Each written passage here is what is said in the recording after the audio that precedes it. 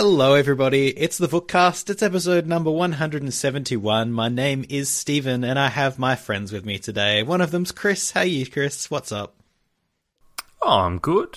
Just playing games as usual. How are you? I'm doing pretty good. Playing one game a lot, but I'm not allowed to talk about it yet. But until then... secret. Yeah, spooky. You might have heard Josh, he's also here. He's also my friend. What's up? Hey, yeah, no, not much. Also playing games, funnily enough. Been playing some Pokémon games, I hear. Oh yes, briefly, but yes. Well, let's get right into that specific Pokemon game. There's been a whole bunch of Pokemon news that came out like yesterday. We were going to do a podcast yesterday, but they were like, no, let's let things settle. Let's sort of get the actual information solid before we actually just go start spewing out information on a podcast, because, you know, we want to be informed and good and stuff. Pokemon Quest, that was the first thing that got announced, and I don't know. It's weird. It looks like Minecrafty, but I don't think that's actually anything like what it is. The details I have. It's out on Switch now. It's coming to mobile, iOS, Android later in June, apparently. You're exploring a blocky world, searching for treasure, looking for things to cook, battling Pokemon. Tap on things. Things happen when you tap. It's got a pointer if you're playing it in docked.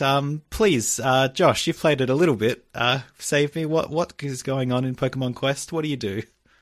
Yeah, so it's kind of like Pokemon Rumble if it basically played itself. Wow.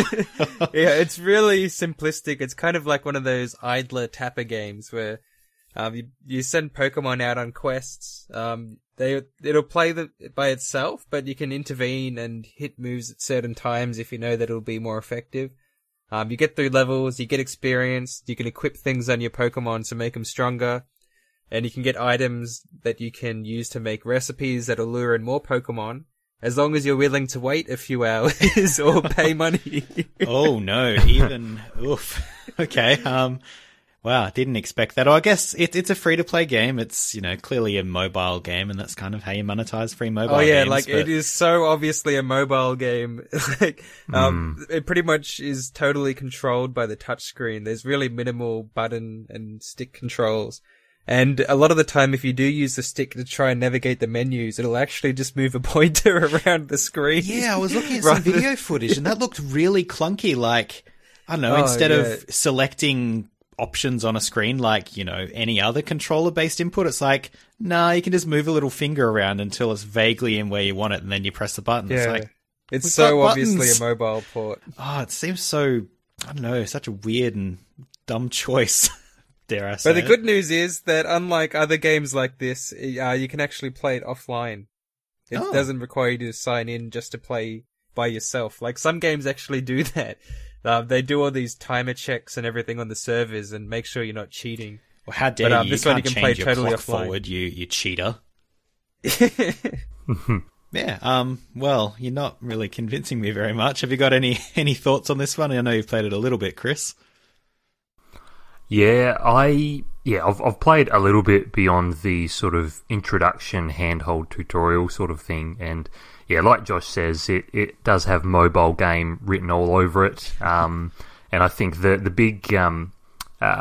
big factor that sort of I think has people a bit wary was that when it was announced in the Japan press conference, they referred to it as not just free to play, but free to start. Free to start to sort of making it sound like it's pretty well, you know, if you want to play deep into it, you've almost got to drop some coin onto it. So, but I didn't mind what I played. As Josh mentioned, it's one of those idler clicker sort of things. So it's something that, you know, more so when it comes to mobile, I can see myself playing for a few minutes, tapping a few things, and then leaving it and then returning to it later.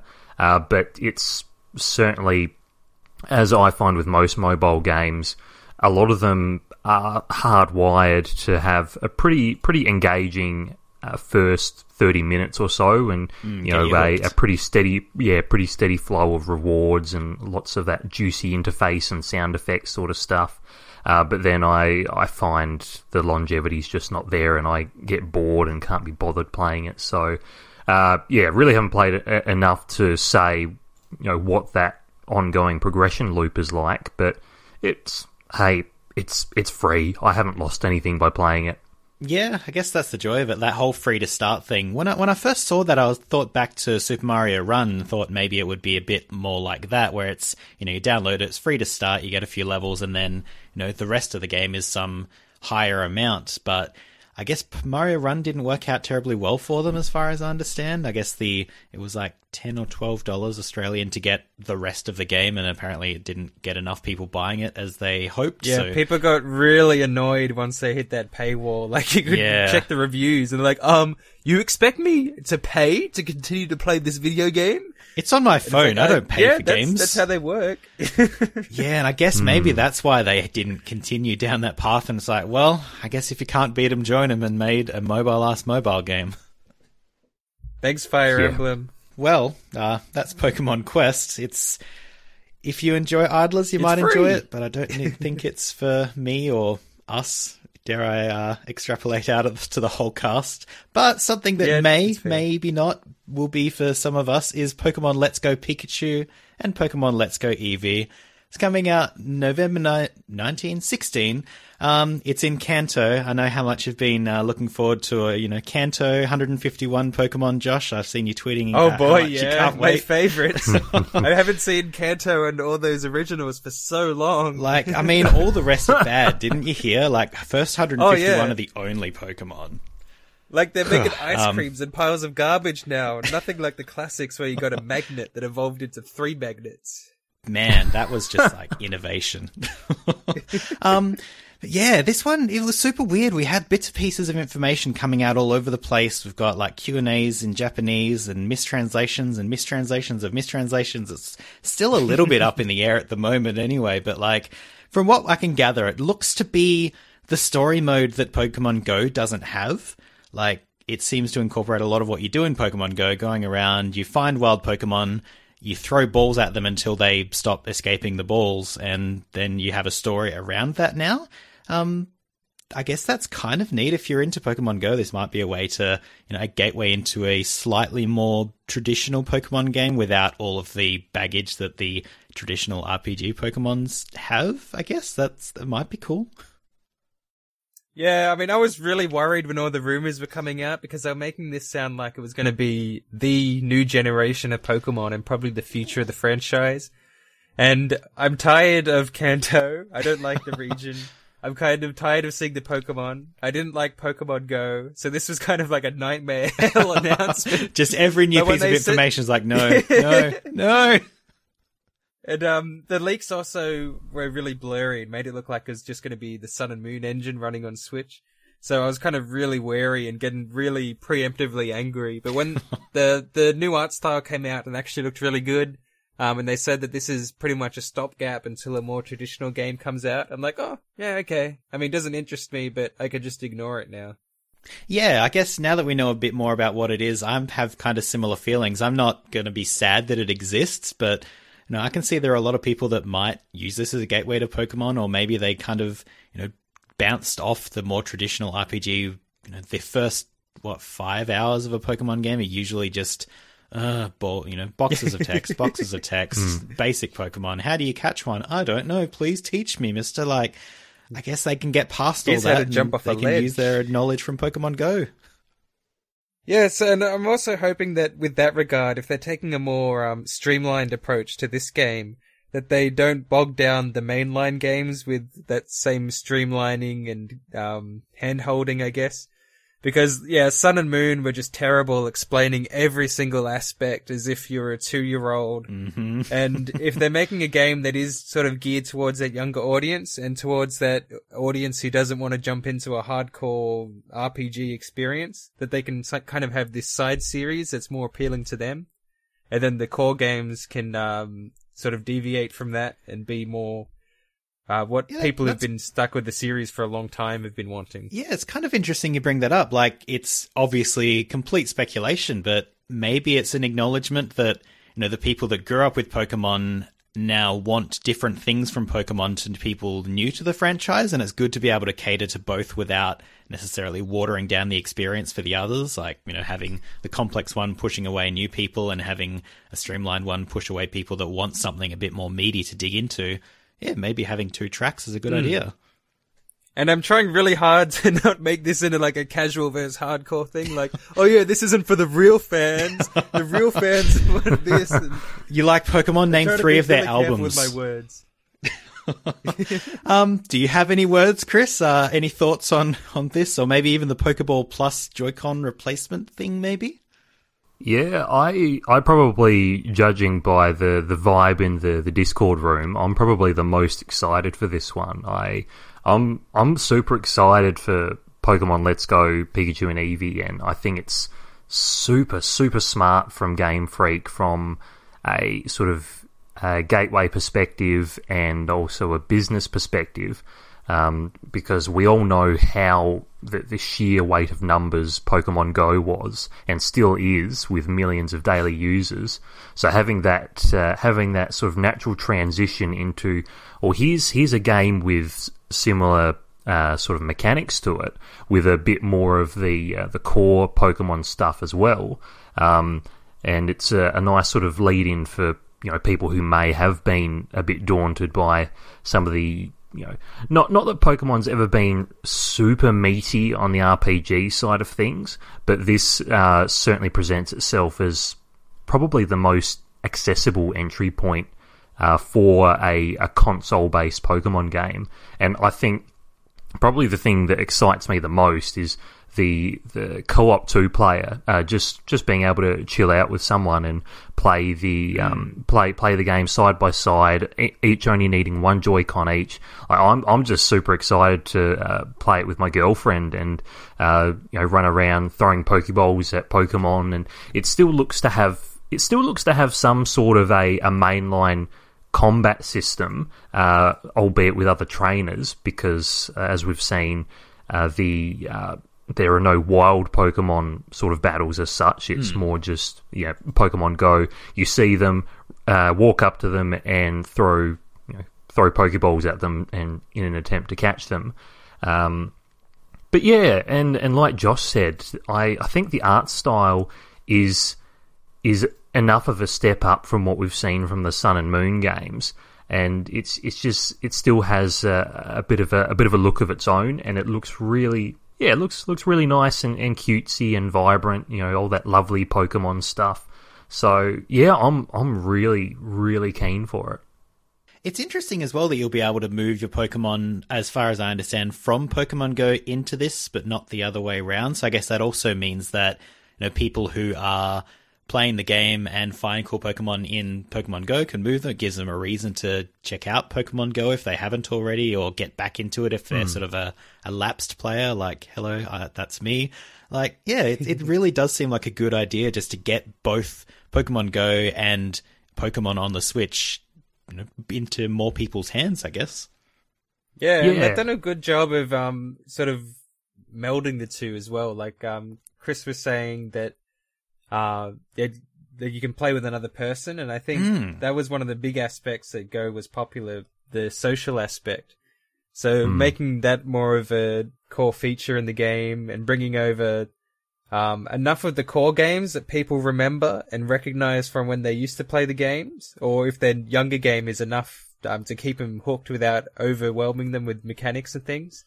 So I think it's a good compromise between the two, but probably a bit too much of a compromise for me, so I think I'm just going to sit this one out. But again, it didn't make me as angry as I thought it would, so...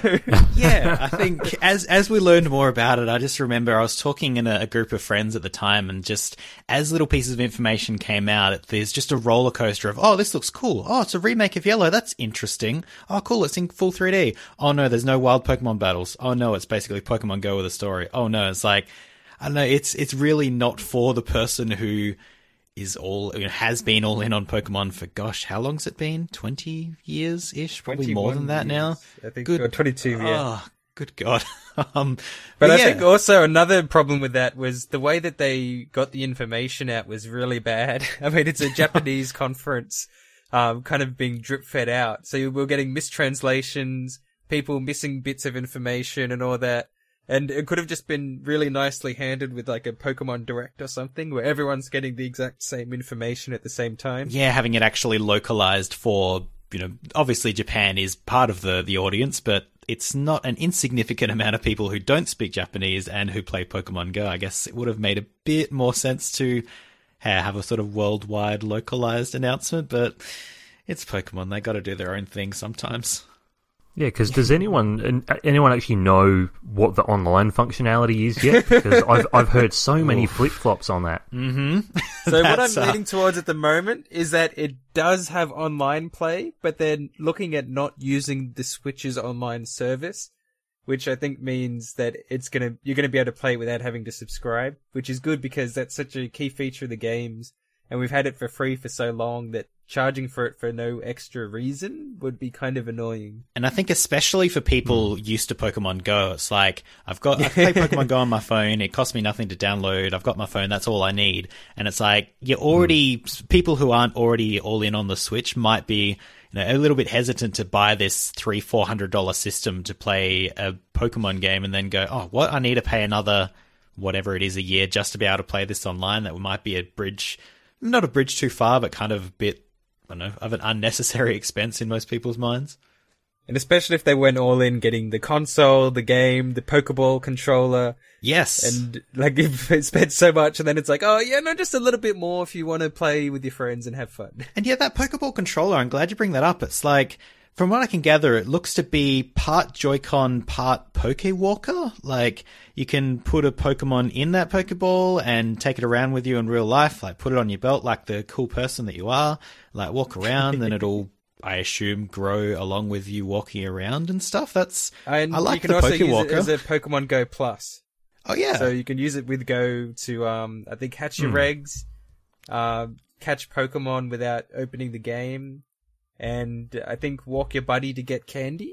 Yeah, okay. So, yeah, I guess it would work very similarly to the buddy in Pokemon Go. And yeah, that's a good point. Yeah, the whole Pokemon Go Plus, that's pretty huge. The amount of people I saw walking around with those, or just like at work, it's like people who I never would have thought were Pokemon fans. It's like, you have this Pokemon thing on your wrist. Huh, interesting.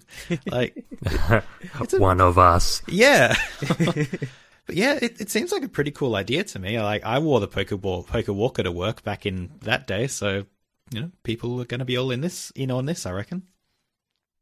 Yeah, and actually Pokemon, as a result of the Pokemon Let's Go announcement, I actually went back and jumped into downloading Pokemon Go on my phone because I hadn't played for quite some time, and I thought, well, if there's going to be integration with the new game on Switch, then I may as well have it on my phone, even if I don't touch it, just so I can see what the integration is come November. And actually, I've come away being really impressed by a lot of the quality of life improvements they've made to Pokemon Go in the year or plus that I haven't played it. So I booted it up and sussed out some of the gym stuff, some of the other little mechanics they've added in, and some of the questing and challenges that they've added, and thought that I can actually probably see myself playing this on a semi-regular basis. So I think it's almost worked in reverse. Pokemon Go being the gateway to Pokemon Let's Go on Switch,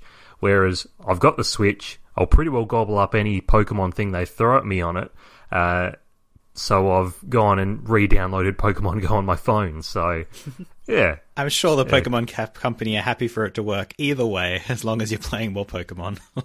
Yeah, or, I mean, I'm still, I could be getting an angry email from Mr. Pokemon Company saying, oi, you've done this in the wrong order, mate. How dare you? Stop playing Pokemon Go until the Switch one comes out. No, wait. Sorry, I'm getting my metaphors confused. There's a new other Pokemon game. It's a core Pokemon game, and we don't know almost anything about it aside from it being second half of 2019. It seems, I think this was very smartly slotted into these announcements just to maybe placate the people like Josh and I who are like not It was me. 100%. It was me personally. They saw my tweets leading up to this for the last month. I'm like, oh god, what is this man going to do? They must have We missed need to do out, something. like all these mistranslations missed out the word "this is for Josh" in there. They just thought that was some weird thing off to the side they didn't need to worry about. So are you guys ready to go back to Alola with Ultra Sun and Moon 2 on the Switch next year?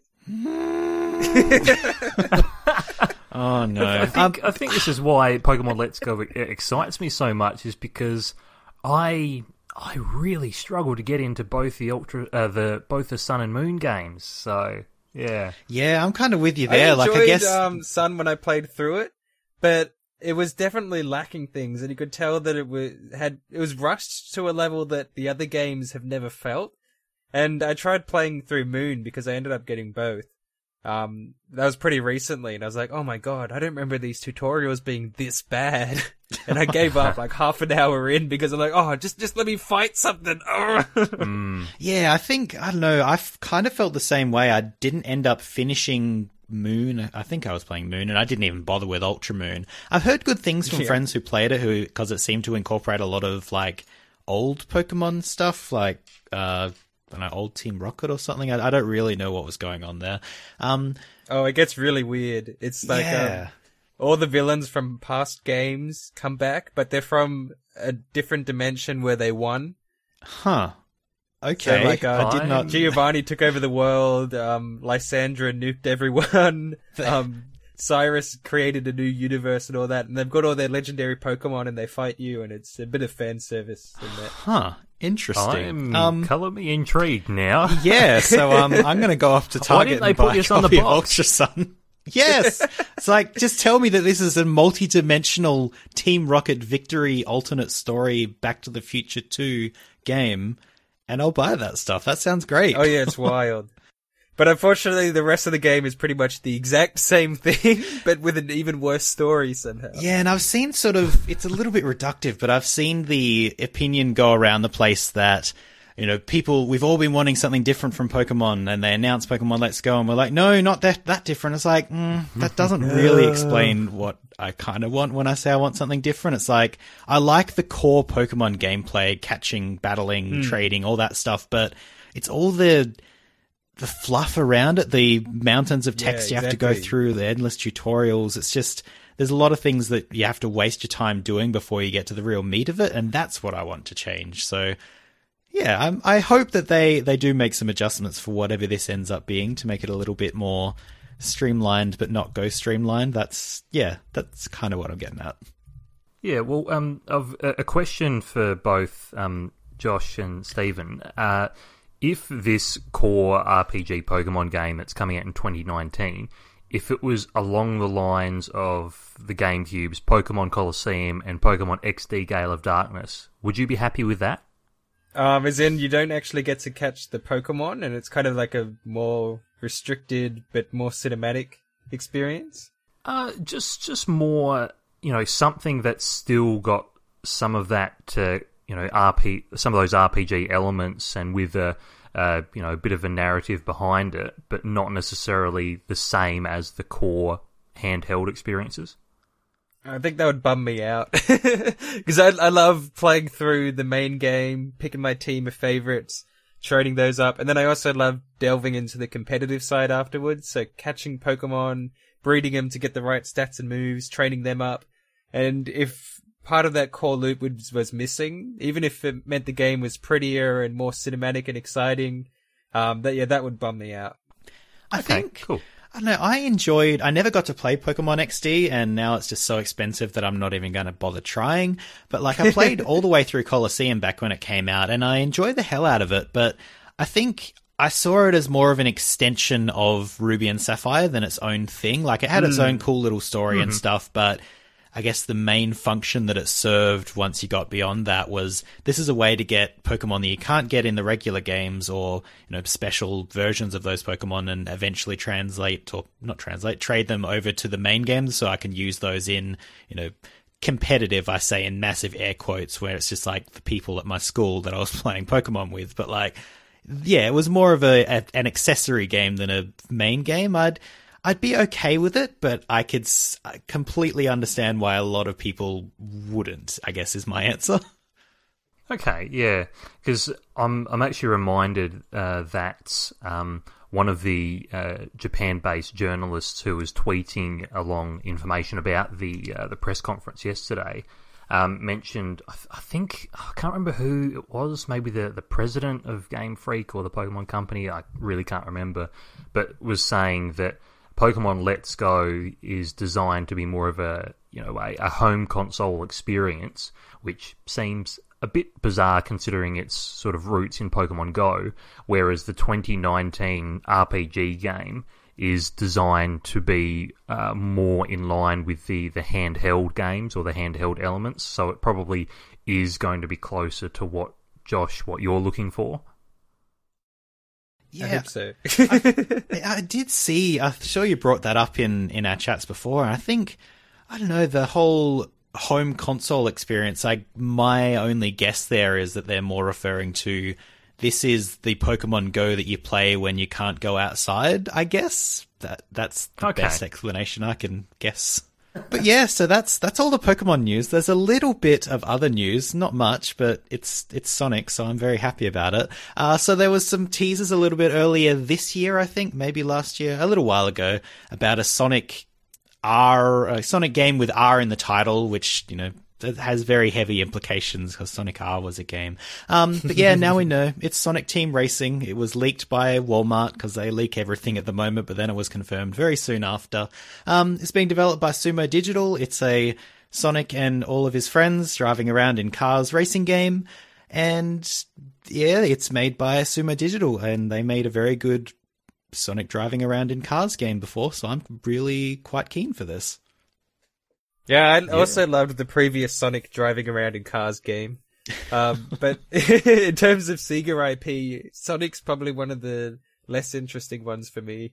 I loved playing as like Football Manager and all those more wacky characters that they had in the previous games. Well, like on PC, they had you could play as that character everybody knows and loves, Team Fortress. It was bizarre, but it was kind of amazing. And they added in a generic World War II general or something. Yeah, the Company of Heroes. That's right. It was all over the place. And I mean, everyone loves Danica Patrick. My favorite Sonic character. But yeah, I guess, you make a good point. You do lose out on the more general Sega sort of love in. It was almost like a Smash Bros-esque celebration of everything that is Sega. Like, you can drive around a forklift if you want to be the dude from Shenmue. It's now it's just Sonic and his friends, which, I don't know, I'm sure the game will be good, but it is, a bit of a shame that you don't get that extended Sega experience. A bit of a bummer. And it's only cars, isn't it? You don't have the transforming vehicles anymore, do you? No, I don't think... Oh, that was so fun! And it made the track so cool, they'd be totally different in between laps when everything started blowing up and falling apart, and all of a sudden you're flying through falling ruins and stuff. It was awesome. Yeah, and it kind of made a bit more of a better justification, it's a dumb thing, why is Sonic driving a car? But if Sonic's driving a car that has to sometimes transform into a boat and sometimes into a plane, that's why he's driving a vehicle. But... That's fine, but yeah, I'll miss that too. I'm pretty sure they confirmed that's not actually coming. Sonic Team Racing. I was slightly more excited for it until we talked about it, but I'm still excited for it. Doing what I do best. Josh bringing down the mood. This is what always happens. Gosh darn. But I think, that's probably about it for the news. So we'll jump into the main, or probably one game that we can talk about this week that I'm very keen to hear your thoughts on, Chris. It's a game about being a beetle and rolling around a ball in pinball, but it's Metroid. Please tell us all about Yoku's Island Express. So I set myself a challenge when reviewing Yoku's Island Express, and the challenge was, how can I talk about this game without repeating the phrase Metroidvania ad nauseum? And I think I did well. I think I actually got through the entire review without mentioning it once. Respect. And then out of curiosity, morbid curiosity, I might add, I checked Metacritic, and I think nearly every other review, oh, check out this new Metroidvania. So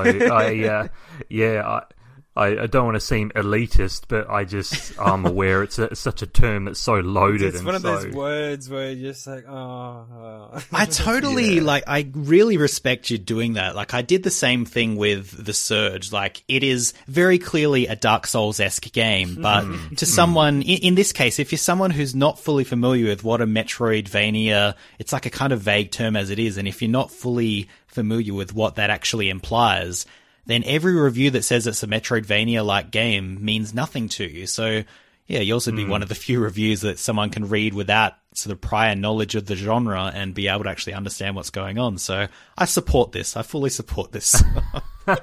Well, thank you.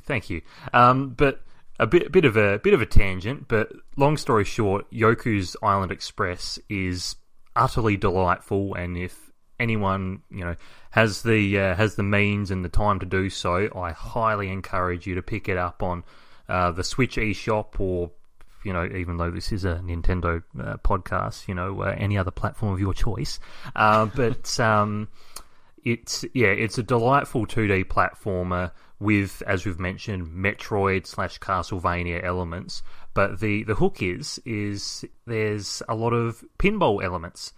Because you play on this beautiful island that is this whole seamless, you can explore the whole island. It's not broken up into sections that are sort of, you must progress from one section of the island to then reach the other.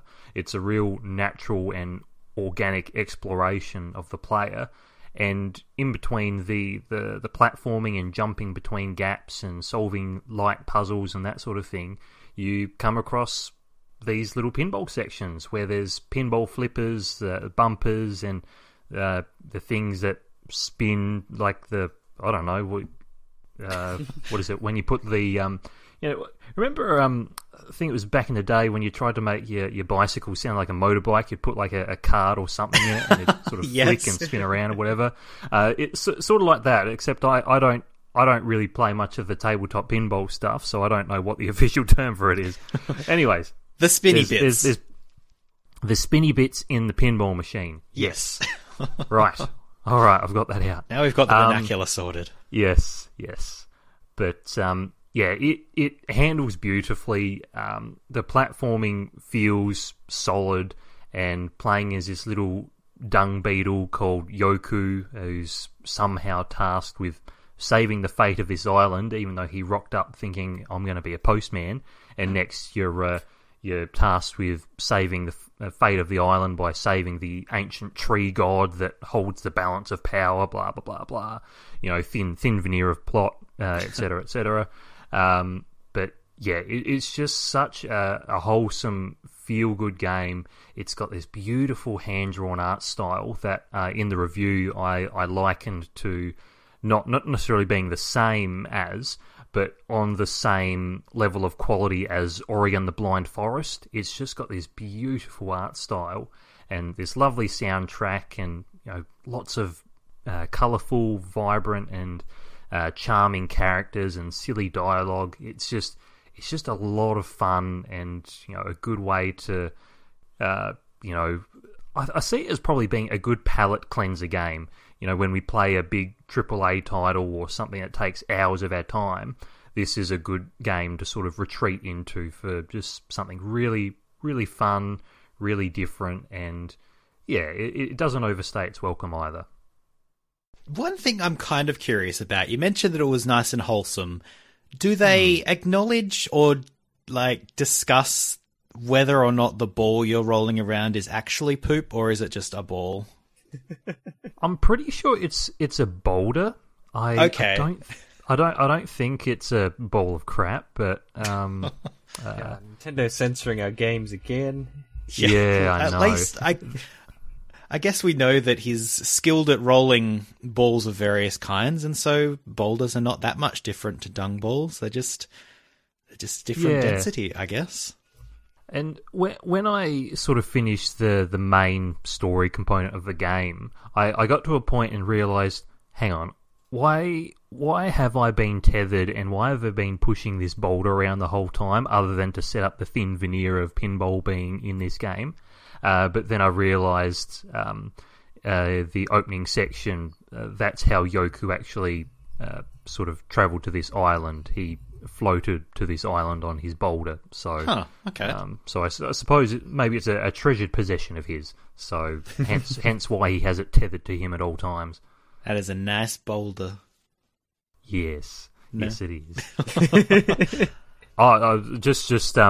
Totally unrelated, but worth saying is that it's down with the lingo. It has a steamed hams reference in there. Oh my Goodness god! gracious. So and as we know with memes, they don't date at all. So what was meme popular 6 months ago in development is sort of a very obscure reference now. But I enjoyed it. It hit just at the right time while the iron's hot. Yeah, yes. Bring it back. Yeah. Well, did you? I don't know. I've sort of looked at a little bit of video footage, and I was thinking it looks like a really neat idea of sort of getting around, like for a platforming game. It doesn't look like you actually jump. You just sort of follow your pinball or your boulder, around, and that's sort of the way that you get around the area. Does that ever get tedious or anything? Like when I think of pinball, I think of I hit the ball and it kind of just does whatever it wants until it comes down to another flipper that I can actually have some tiny modicum of control over again. Does it have? Yeah. Does that get frustrating, or is it not as bad as an actual pinball that I'm thinking of?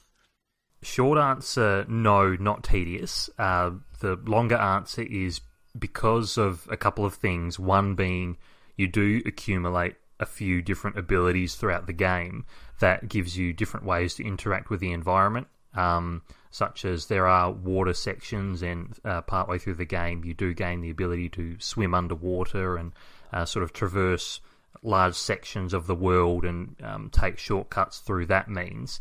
And then the clever design of the world in that almost everything is pretty interconnected, and it is really easy once you've got abilities, you've played through a fair bit of the world.